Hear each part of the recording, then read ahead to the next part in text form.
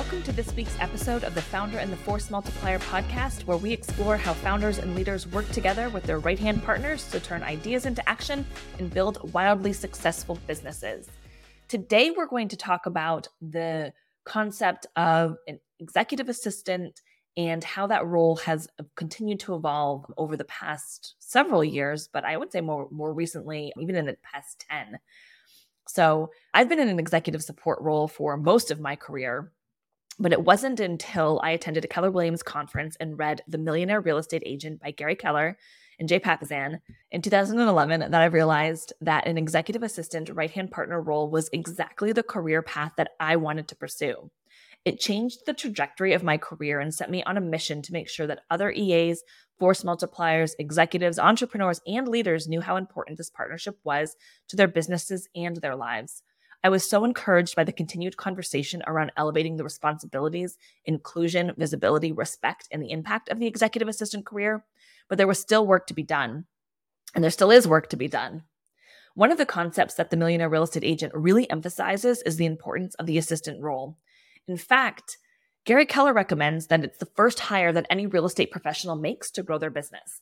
Furthermore, Keller discusses how this force multiplier position can grow and evolve with the leader and earn the right to move into an assistant executive position. That is right.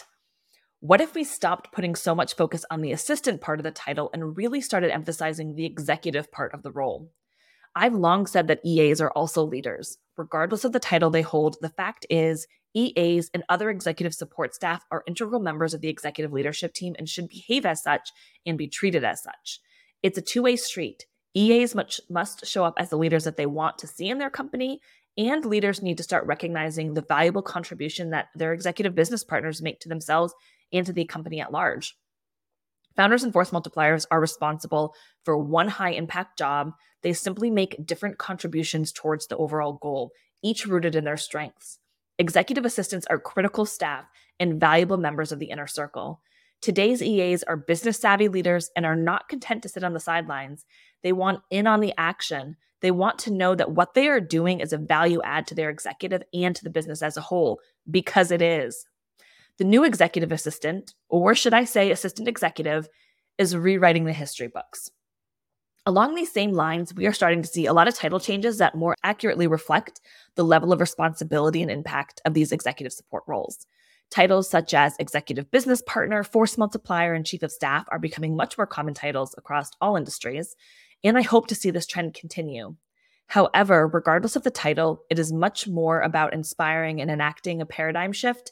However, regardless of the title, it is more about inspiring and enacting a paradigm and mindset shift about the role than changing the title itself. Like with all change, it has to start with you, with us, with the executive assistant force multiplier community. Every executive assistant who continues to show up as a leader, develop their confidence and business acumen, and increase their decision-making, project management, and communication skills is helping us all get closer to this industry-wide respect and recognition that our chosen profession deserves. Here are a few ideas to get you started on how to level up and command that seat at the table. Number 1, ask the right questions to help your leader prioritize and execute projects. One of the most important parts of being a strong strategic partner and invaluable force multiplier is understanding how your leader or executive thinks and makes decisions. And because many of our leaders are visionaries and have brilliant ideas on the daily, it is also our responsibility to help them prioritize those ideas and determine which are the most important ones to act on and which ones can wait. So while it would be nice to be able to read his or her mind, that's just not possible.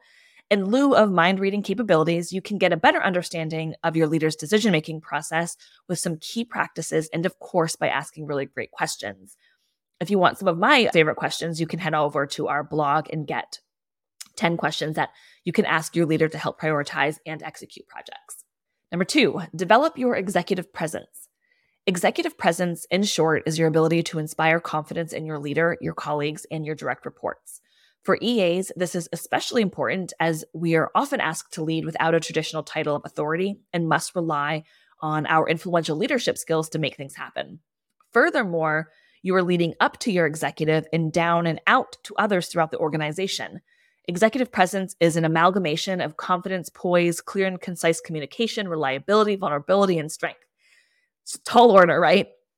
So let's demystify this concept and discuss how we can cultivate our executive presence and grow your career. We have more resources about that as well on our website. Number 3, force multiply your leader's 20%. An executive assistant handles all the miscellaneous responsibilities, tasks, and administrative duties that allow an executive to stay focused on leadership, strategy, and communication and growth. But we all know EAs aren't just going to focus on the 80%. Part of their job is helping the executive manage their 20%. An executive assistant manages the people, details, timelines, etc. to make an idea come to life. We do have a big breakdown of all of that on our website as well, so that you can look at how an executive assistant also helps their executive with their 20%. Number 4, cultivate your confidence at any stage of your career. Cultivating confidence is a practice. You don't develop confidence by reading about it in a book or listening about it on a podcast. You build confidence through action and experience and having the courage to take those first steps towards change. It's a bit more daunting and risky, but that's how you develop true confidence. 5, build trust with your leader. If there isn't trust between a strategic partnership, then the rest of the organization can really suffer some serious adverse effects. If trust is absent between two individuals who work as closely as a CEO and an executive assistant do, then how might that look to the rest of the organization? Well, I'm going to answer that for you. It's not great. Whether you are the leader of a company or the executive assistant to the CEO, you can both benefit from learning more about Brené Brown's 7 elements of trust.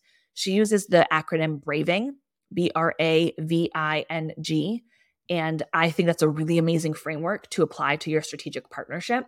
I have a breakdown of that on our website, so go check that out. And finally, become an impact player.